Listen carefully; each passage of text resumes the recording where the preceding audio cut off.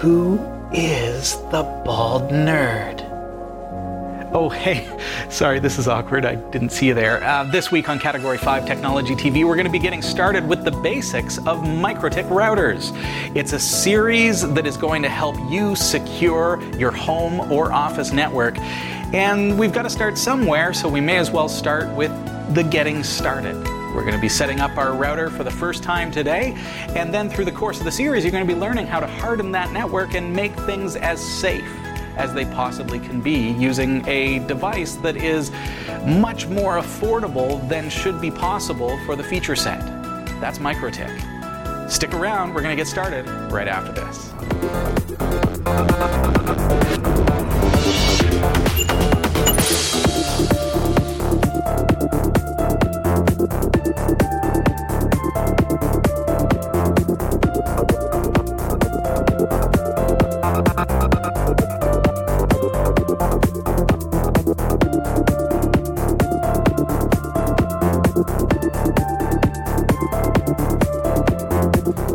Our live recordings are trusted only to solid-state drives by Kingston Technology. Revive your computer with improved performance and reliability over traditional hard drives with Kingston SSDs. Category 5 TV streams live with Telestream Wirecast and Nimble Streamer. Tune in every week on Roku, Kodi, and other HLS video players. For local show times, visit category5.tv. I'm Robbie Ferguson. Thank you so much for being here with me again this week. I'm in the production studio, aka The Bridge. The Bridge is what we call it here at Category 5 Technology TV at Studio E. So, we're starting a series on MikroTik routers. These are a disruptive technology in that they provide features that are only available generally on the market as enterprise level features. So you've got to pay a lot of money to get these kinds of features. Well, these little guys from MikroTik are able to do it a lot cheaper. We're talking about 10% of the price.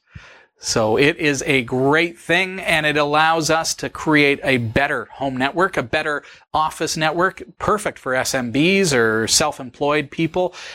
So if that is you, or if you just want to make your home network as good as can possibly be, well, this series is for you. I'm going to take you through everything from the basic setup today, all the way to creating a guest Wi-Fi network that is going to allow your kids' friends to use the Wi-Fi without actually risking the integrity of your personal data.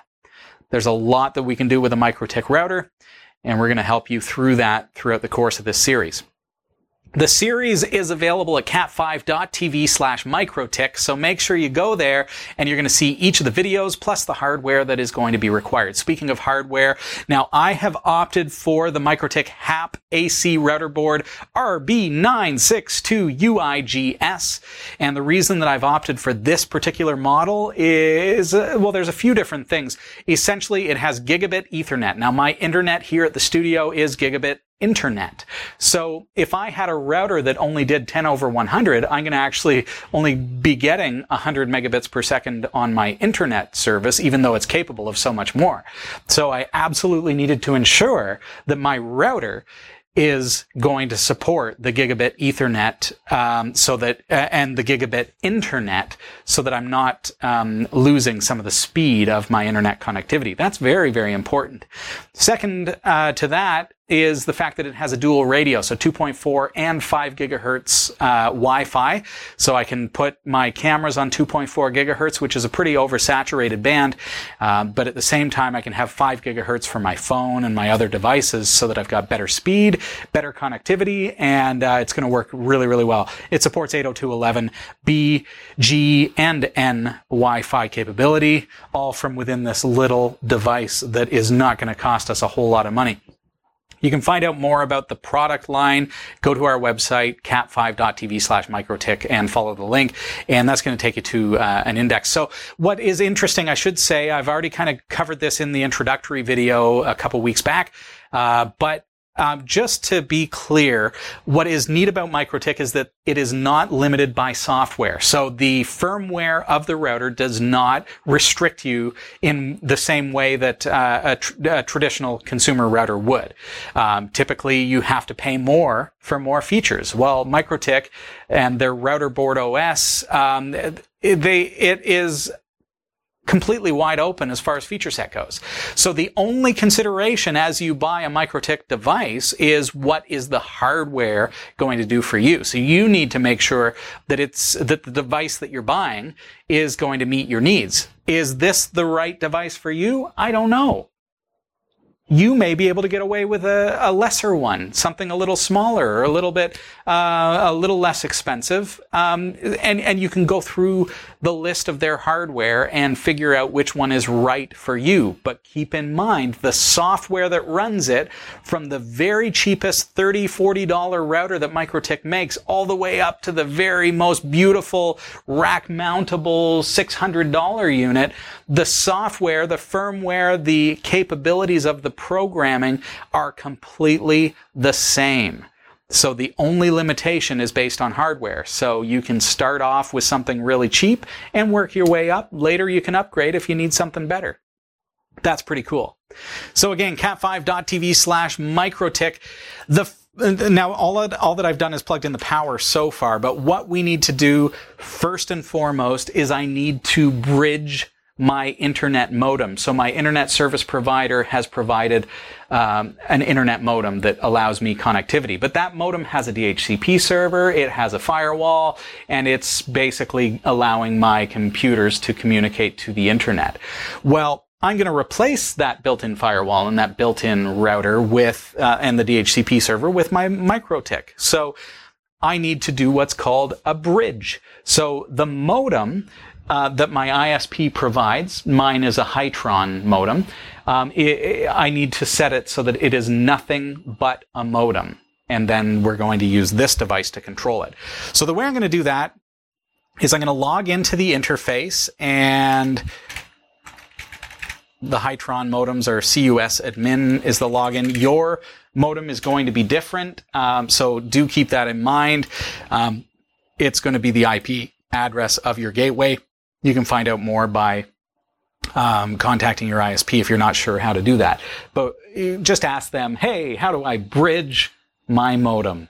That's the important thing. So it is just going to be a dumb modem that gives my MikroTik access to the internet. So on the Hytron, I'm going to go into basic and then gateway function, and residential gateway function is enabled by default. I want to simply disable that. Now keep in mind, as soon as I say okay, I'm going to lose access to the internet once I hit save changes. So let's do it, because now I have turned that into a dumb modem. So let's grab an Ethernet cable and let's uplink our router board. So the router board port number 1, I'm going to set as my WAN port. So I'm going to connect that into my network. Just get this out of the way. This is a little bit rickety because I'm doing this, pretty makeshift, but you're going to get the idea.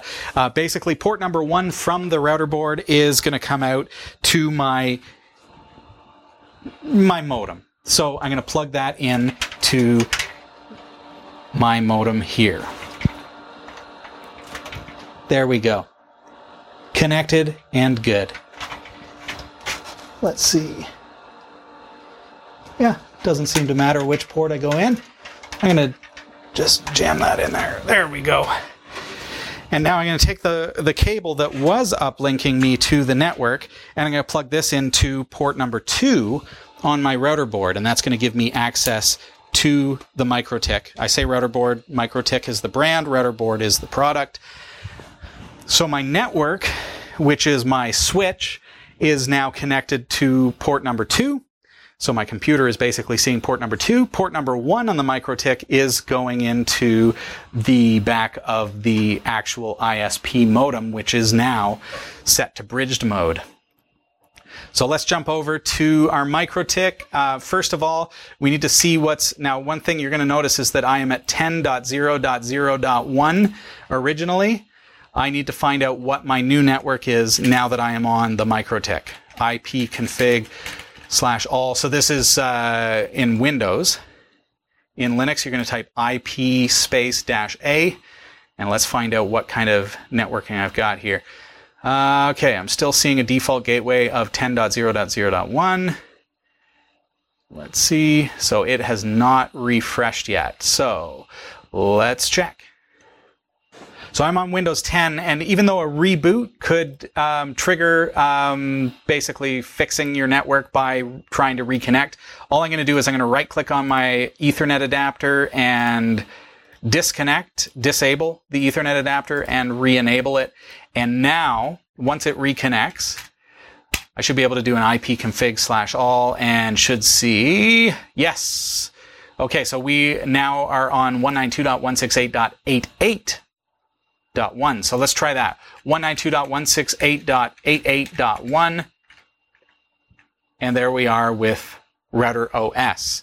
So in Router OS, first thing now this is the quick set. So this is allowing us to quickly set up our MikroTik router device. So let's see what's happening here. So DHCP server range, I want to change that to 10.0.0.100 to 10.0.0.254. Now you may not need to do that because you may be using 192.168. Whatever. Here at the studio, I use the 10.0.0.100 block. So that is general networking and not really what I'm setting out to do here and teach you. But essentially, that's my IP block. If you're happy with 192.168.88.1, that's fine. I'm doing 10.0.0.1 as the IP address for my router, and setting the DHCP server range accordingly from 100 to 254. All right, so anything else that I need to set here? I can set up my wireless and everything else.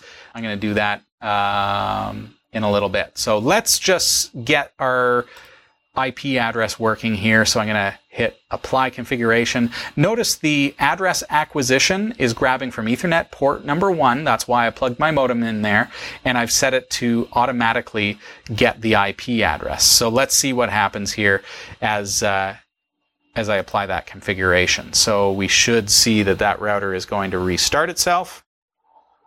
And when it does, we're going to be on a 10.0.0 network.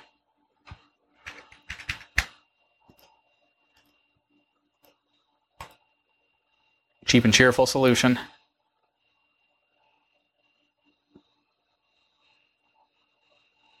All right, 10.0.0.1. Yeah, there it is. All right, so it was that easy to get everything set up. Okay, so let's renew our DHCP from, this is our internet connection. And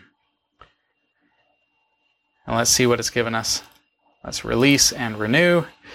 Make sure, yes, we are on Ethernet port number 1. I do not have a live indicator light, so something... my cable wasn't plugged in all the way. That is thing number 2 to do. So do you see how that just popped right in? Boom!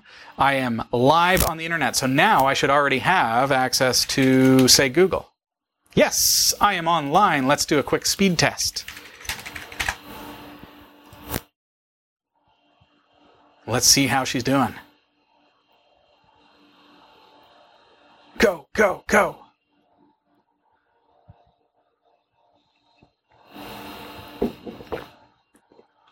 So that was a pretty miserable download speed.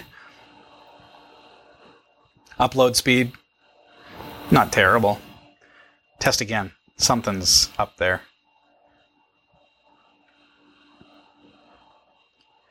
Maybe we're just in that, that pandemic internet speed. Everything is pretty slow right now. Yeah, getting pretty low speeds. So even still, a 10/100 router would only give me up to 100 megabits, and I'm pushing 156 right now. That's pretty bad considering I'm supposed to have a gig, but at least I know that I'm getting better than 100 megabits a second. So there we go. everything looks pretty well set. Let's jump into WebFig. Now, this is what makes the MikroTik so very powerful. This is the software which you will get lost if you try to find your way through here. And note that that's as quick as it was to get everything up and running, but I am going to need to set up things like under IP, I can set up DHCP reservations. So as my devices connect, I can actually set these up as static devices. You'll notice it's counting backwards, so my computer actually got 254. So it's actually starting at the high end of the DHCP pool and working its way down, which is fine. If I wanted to, I could make that static by simply clicking on Make Static. Again, I'm in IP DHCP server. I've single-clicked on my computer, and I can click on Make Static. I'm not going to do that, but I will need to do that with things like my server when I bring those online. So that is really cheap and cheerful, quick setup of my network. Now let's actually get Wi-Fi up and running. So Wi-Fi is pretty straightforward. I'm going to add a Wi-Fi password of dumdum123. Don't actually do that. I'm doing that for the sake of the demonstration. Okay, so network name on 2 gigahertz. I can leave it as is, or I can say Cat5 TV 2 point. I guess I can't. I'm not sure if I can have a point in there or not. I'll go Cat5 TV, and then for 5 gigahertz, I'll go Cat5 TV 5 gigahertz. Yeah. All right, so see the options here? BG, BG, N, BGN, GN. And then we've got A, N, AN, ANAC, only AC, and N with AC. There's my password. Okay, so looks good. Apply that configuration. Now, one of the things that's really neat about this, okay, first of all, you notice I'm not having to reboot my router every time. And notice I'm starting to pick up some Wi-Fi connectivity here. I don't have to reboot every time I change the configuration. And when I create any kind of config, it's instantaneous. So, but what is cool about WebFig, this web interface, so notice I'm accessing this through the IP address of the router, is that if I were to brick my MikroTik, and I don't want to lose the settings that I've created, presumably you've backed them up, because you can within WebFig, that's part of the system. So if I jump into, I want to say it's in system, reset, reboot, port. See how vast this is? I will find and cover backing up your MikroTik. Oh, there's a supout.rif file, so that will do it. But if you were to cause a problem that would make it so that you cannot log into this, MikroTik provides a piece of software, so I've just logged out, and you can download and install Winbox. Winbox is a Windows application. It's also available for Mac, and it gives you the interface. It basically detects your router on the network, and it gives you the same interface with a little more functionality like multitasking. But even if you cannot get into the web interface, you can use Winbox. I say it's a Windows application. You can download it and run it in Wine on your Linux box, so do not be concerned about that. Notice I can log in with no password, so I want to go into Quick Set and just set myself a password on my router, dumdum123, dumdum123, and apply that config. And so now if I log out and try to log in again, it's going to say authentication failed. So I'm going to try dumdum123, enter. Make sure you use smart passwords, okay, folks? Best way to do that is use a tool like LastPass and generate a secure password, okay? Grab that, make that your password, and then use LastPass or whatever password manager you're using in order to memorize it, and that's going to keep you a lot safer. Of course, the interface is only accessible within my network, so it can be something that's familiar to you as well. So that is, so we've got Wi-Fi working, presumably. So let's see if I bring up my phone here and drag down. Let's bring up our Wi-Fi networks. And you will see Cat5 TV 5 gigahertz is there and ready for me to connect. I'm going to try it, connect to it, and type dum 123. Connect, and obtaining IP address, and I'm in. Done. And it's detected Cat5 TV, the 2 gigahertz as well. And I'm connected. So now if I go IP and then DHCP server and go into my leases, you'll see that there's a new device. That's my phone. So I can make that static, and I can, and notice that is the Pocophone F1 Robbie. So it's as quick as that to pick things up, be able to configure it. And literally, we just set up our internet and got up and running in a matter of minutes. What are we going to do for the rest of the show, folks? What are we going to do? So check out cat5.tv/MikroTik. These devices are affordable. They are powerful. We're going to learn all kinds of amazing things that we can do with this. It's so much better than the built-in firewall and protection that comes with your ISP's modem. It removes the ISP's ability to be able to connect in and access your network. That's important. Think about that for a second. When you install a modem from your ISP, your internet service provider, they have access to that. Remember when I bridged it? That made them lose access to it. Now, the only device that they can see if they're trying to track is the MikroTik. They cannot access it. However, they might be able to see just that there is a device connected. I could connect another 100 computers. They would still only see one device connected. So it gives you a fair amount of privacy against the ISP snooping as well. And that said, it's giving you a huge amount of privacy against script kiddies and hackers and everything else. But at the same time, we're going to be able to create a safer network within our internal infrastructure, which is going to be fantastic. I mean, it's so nice to be able to give out a Wi-Fi password to your friends and family as they come and visit.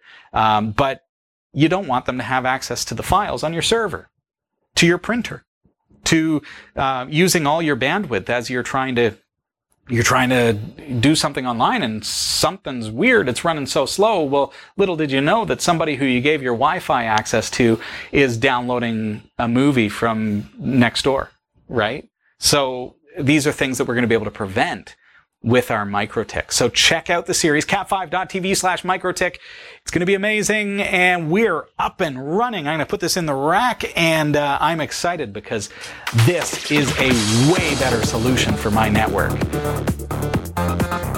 Check it out, cat5.tv/MikroTik. I do have to take a really quick break. When we get back, we've got Becca on deck with the news. Stick around.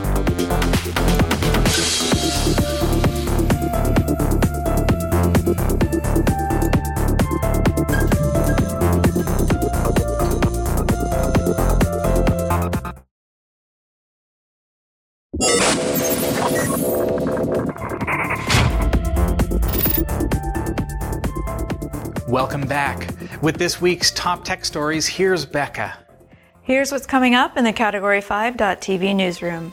There's a black hole lurking within 1,000 light years of Earth, and people in the southern hemisphere can see stars circling it with the naked eye.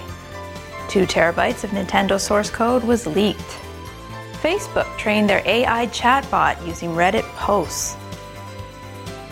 Tesla has applied to become an electricity supplier in the UK. The Poco F2 Pro smartphone with the Qualcomm Snapdragon 865 has launched globally. And Twitter will allow employees to work from home for as long as they want. Stick around, the full details in this week's Crypto Corner are coming up. This is the Category5.tv newsroom, covering the week's top tech stories with a slight Linux bias. From the newsroom, I'm Becca Ferguson. Astronomers have stumbled across the nearest black hole to us yet. The void lies at the heart of a stellar system just 1,000 light years away, and indications to its location are visible to the naked eye. A team of researchers were observing the HR 6819 star system from the European Southern Observatory in Chile as part of a wider survey studying binary star systems, and they stumbled across a third object.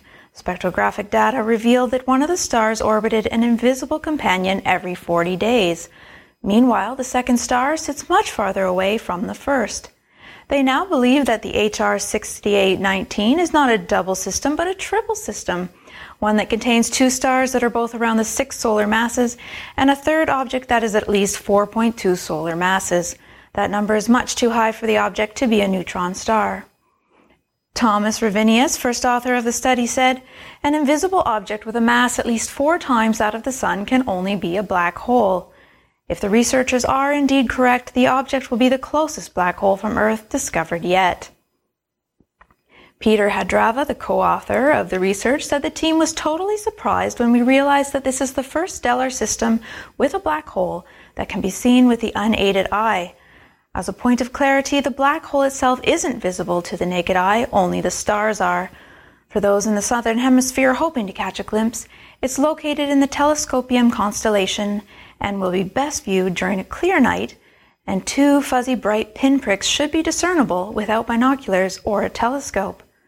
Although the object seems to have been near us all along, it has escaped detection until now. Not only is the black hole pretty small, it's also very quiet, meaning it doesn't spew jets of electromagnetic radiation, unlike the supermassive ones at the centers of galaxies guzzling up the stars. The team has only managed to infer its existence from the wobble of the stars that orbit it. The team is hoping to capture images of the orbit to further establish the distance and mass of the system's objects. An anonymous hacker leaked around 2 terabytes worth of source code related to the Nintendo Wii, GameCube, and Nintendo 64 designs. This cache includes Verilog code for the hardware, essentially the coded blueprints for the various chips. While a neat peek into the inner workings of Nintendo and a rare look at the low-level design of the specialized chips that go into consoles, don't expect too much to come out of this. While in theory the Verilog code could be used to turn Clo chips into Nintendo chip knockoffs, the equipment and expertise needed to do that would be very expensive and not the sort of thing a hobbyist could do. And any commercial efforts would no doubt be torn to shreds by Nintendo lawyers. The leak also apparently won't be of any use to the developers of emulators who can only legally do what they do by reverse engineering. The developers of the Dolphin emulator say in response to the leak, "We cannot use anything of any sort from a leak. In fact, we can't even look at it. Dolphin is only legal because we are clean room reverse engineering the GameCube and Wii. If we use anything from a leak, Dolphin is no longer legal and Nintendo will shut us down. That's not to say there won't be a fly-by-night emulators which include the leaked code, but we'd advise serious caution when considering using any such tool, as it is very likely to include malware or backdoors for malicious use." Facebook has launched a new chatbot that it claims is able to demonstrate empathy, knowledge, and personality. Their chatbot, which they've annoyingly named Blender, was trained using available public domain conversations, which included 1.5 billion examples of human exchanges. But experts say training the artificial intelligence using a platform such as Reddit has its drawbacks. Numerous issues arose during longer conversations. Blender would sometimes respond with offensive language, and at other times it would make up facts altogether. Researchers said they hoped further models would address some of these issues. Artificial intelligence expert Dave Chopin said that Blender was a step in the right direction, but noted 2 fundamental issues that still need to be overcome. He told the BBC, "The first is just how complex it is to replicate all of the nuances of a human attribute, like the ability to hold a conversation, a skill that most 3-year-olds can master. The second is around the relationship with the data used to train the model and the results generated by the model." He goes on to explain, "As great a platform as Reddit is, training algorithms based on the conversations you find there is going to get you a lot of chaff amongst the wheat." Facebook also compared Blender's performance with the latest version of Google's own chatbot, Mina. It showed people 2 sets of conversations, one made with Blender and the other with Mina. Conversations included a wide range of topics, including movies, music, and veganism. Facebook said the 67% of respondents through Blender sounded more human than Mina. The researchers noted, "We achieved this milestone through a new chatbot recipe that includes improved decoding techniques, novel blending of skills, and a model with 9.4 billion parameters, which is 3.6 times more than the largest existing system."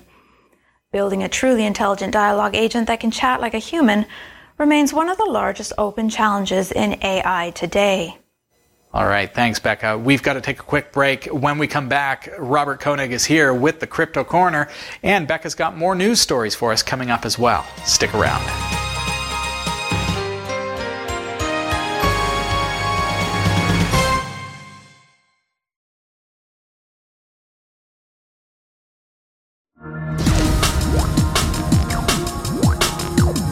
Welcome back to the Crypto Corner. I hope you're well. This week, I'd like to focus on information. If you've been more than 1 week with this in this industry and you've browsed around YouTube or any other news outlets, you'll have seen that there is a lot of different information out there, and most of that is misleading. Yeah, you've got those maximalists that are pretending that their coin or token is the best one and that everything else is pretty bad. You have got those that are shilling coins, so that are trying to sell you something. And a lot of people also have got no clue what they're talking about. So this week, I'd like to focus on exactly that subject. I've been in this industry since 2015. And what you'll see now is a collection of those YouTube videos and podcasts that I follow on a regular basis. You'll see the table at the end of this video. And it'll be tabled with the name of the podcast or YouTube video. And then in the case of YouTube, I also added the subscribers so that you can find it easier in case there's somebody pretending to be that YouTuber. So let's start with it. Crypto 101. It's a podcast. It's two guys that are doing interviews and about one every 2 or 3 days. They're fantastic, those interviews, because they're neutral. Yeah, they don't pretend to be threatening or anything like that. They're just neutral. They're really kind, and they get the information that you as a user would like to hear. So Crypto 101, fantastic podcast. Next one is Ivan on Tech. So that's for us here at Category 5, an interesting one because he focuses on the coding and programming side. He does 7 days a week a YouTube video. So he's one of the leaders in this industry in regards to programming and coding. The third one is Andreas Antonopoulos. He is one of the OGs in the crypto industry. 2014, he did a presentation in front of the Canadian Senate. He does probably 5 or 6 YouTube videos a week. And the nice thing for you is that he categorizes them. So it's not just talking about everything. He categorizes them so that it's easy for you to find or see if it's something that's of interest to you or not. Next one is Crypto, whereby the O is a 0. It's not an O, it's a 0. It's a guy called Omar Bam. Really nice guy. Has been in this industry for an long time. Knows everybody and has got fairly good news. He does it also around every 2 or 3 days. Followed is Crypto Bud, who I rate very high because he is coming from the traditional trading or traditional finance point of view. And he does a fantastic analysis on coins and tokens and projects. He really goes into detail with those and analyzes them, and it's very good what he does. Followed is Laura Shin. I would say she's the only real journalist in this industry, and when she has got somebody that she interviews, those interviews go in depth and are really professional. So I love to listen to Laura Shin's podcasts. Crypto Daily is the next one. He is the fun guy of this industry. If you're interested in memes combined with some information, then he's the right guy for you. If you want to enlighten your life a little bit, then yes, definitely go with Crypto Daily. The modern investor is somebody that never shows his face. He sits somewhere in Europe and he reads the news as he finds them on all those news outlets that exist. He does it very well. He also gives his own opinion on those. The modern investor. Next one is Stefan Livera. If that's somebody, if you want to geek out, that's the right person for you. Behind Andreas Antonopoulos, I would say he is the one who has got the most detailed knowledge on products, wallets, exchanges, everything. He does interviews and he has always also the top people lined up. So Stefan Livera for the technical people. Box mining, next one is also technical. He was a programmer, a game programmer. He's based in Hong Kong and does also very good analysis of tokens and coins. At the moment, he mixes a lot of news from Hong Kong and China in regards to the virus that is currently going around. And but when he goes to crypto, his knowledge is very good and also unbiased. Last but not least is Data Dash. I would say he's the best one doing technical analysis. So if you're into technical analysis, then Data Dash is the right person. He has got very good knowledge, huge follow base, and knows the market also very well. So all those here that I just mentioned are those that I'm watching on a regular basis.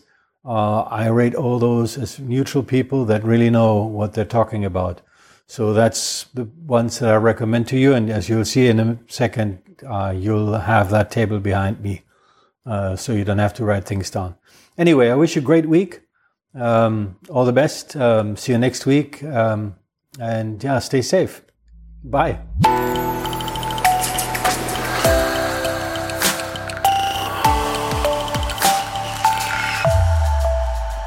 Thank you, Robert. Just a reminder for you viewing at home, we are not giving financial advice here on the show. However, we're just giving you the facts and letting you run with it. Keep in mind, though, that the cryptocurrency market is always changing, always evolving, and is always volatile. So we suggest only invest what you can afford to lose. Now, with more of your tech news, here's Becca. Thank you, Robbie. Best known for its electric cars, Elon Musk's company Tesla also makes batteries that store renewable energy on both domestic and industrial scales, and they have applied to become an electricity supplier in the UK. The application was lodged at the end of March with the UK's Gas and Electricity Markets Authority for a license to generate electricity to supply any premises in Great Britain. There has been lower demand for electricity during lockdown as a result of the coronavirus pandemic, with many factories and major businesses having to shut down. But electricity supply and demand has to be balanced within the grid for it to function. Being able to generate and store our own electricity does have its appeal, especially if the grid becomes unbalanced and requires the power to be cut temporarily. In addition, Tesla has developed software called Auto Bidder that allows customers to sell surplus electricity back to the grid automatically. They use Auto Bidder in South Australia, but it's not yet clear if they plan to build similar large battery plants in the UK, which are required to store the surplus. The home version of the Tesla battery, the Powerwall, costs thousands of British pounds and requires a set of solar panels. You may remember the Pocophone F1. Now the Poco F2 Pro has launched, complete with the Qualcomm Snapdragon 865 and impressive 8K video recording. The Pocophone F1 was a rare beast and an actual example of a flagship killer. Now, almost 2 years later, it's finally time for an upgrade.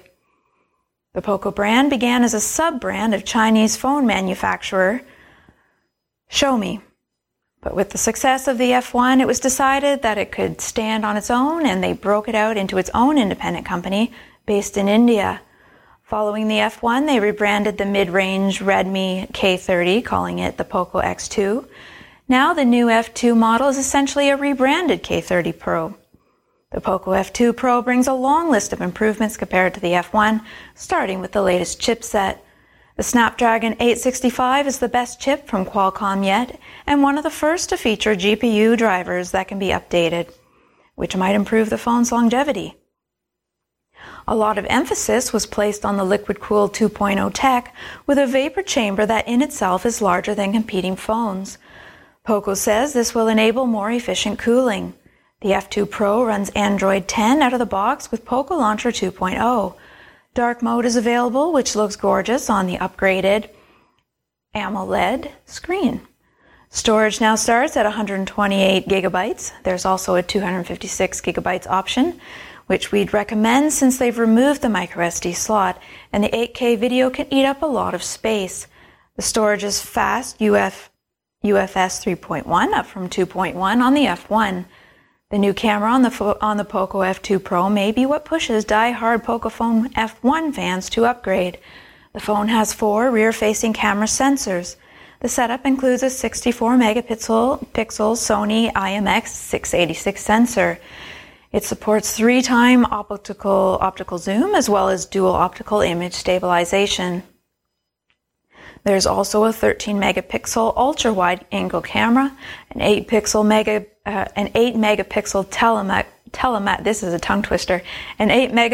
telemacro camera, and a 5-megapixel sensor. For selfies, you get a 20-megapixel camera on a motorized pop-up mechanism capable of just a 1080p video. That's the one thing we'd really like to see improved for vloggers who are forced to use the rear cameras if they want to shoot in 4K or 8K Ultra HD. Speaking of Ultra HD, the more powerful chipset enables 8K recording at the full 30 FPS, and 4K videos can now be recorded at 60 FPS. The switch to AMOLED also allowed the fingerprints reader to be hidden in the screen.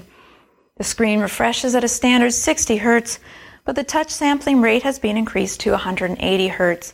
The Poco F2 also has Widevine L1 certification, so it can play HD content from Netflix, Amazon Prime Video, and other services. The capacity of the battery has increased to a 4,700 milliamp hours with faster 30-watt charging, and a headphone jack is still included. The Poco F2 is available now through our partners. Head over to cat5.tv/F2 to check it out. According to a spokesperson for the company Twitter, CEO Jack Dorsey told employees on Tuesday that many of them will be allowed to work from home in perpetuity, even after the coronavirus pandemic ends. In an email first obtained by BuzzFeed News, Dorsey said it was unlikely that Twitter would open its offices before September and that all in-person events would be canceled for the remainder of the year. The company will assess its plans for 2021 events later this year. The spokesperson said, "We were uniquely positioned to respond quickly and allow folks to work from home given our emphasis on decentralization and supporting a distributed workforce capable of working from anywhere. The past few months have proven we can make that work. So if our employees are in a role and situation that enables them to work from home and they want to continue to do so forever, we will make that happen. If not, our offices will be their warm and welcoming selves with some additional precautions when we feel it's safe to return." Twitter's new policy comes as businesses around the world are struggling to adapt to social distancing guidelines and rethinking how they will operate in a post-pandemic world. Major tech companies such as Facebook, Google, and Microsoft were early to move to a work-from-home model and have also been the most cautious in planning for moving employees back into the office. Google has told employees that the vast majority of them will work from home until 2021, though some will return in the early summer. Facebook will similarly start to reopen offices after the July 4 weekend, but will let employees who are able to work from home do so until next year. Big thanks to Roy W. Nash and our community of viewers for submitting stories to us this week. Thanks for watching the Category5.tv newsroom. Don't forget to like and subscribe for all your tech news with a slight Linux bias. And if you appreciate what we do, become a patron at patreon.com/Category5. From the Category5.tv newsroom, I'm Becca Ferguson. Thank you, Becca. We've got to take a quick break. Stick around.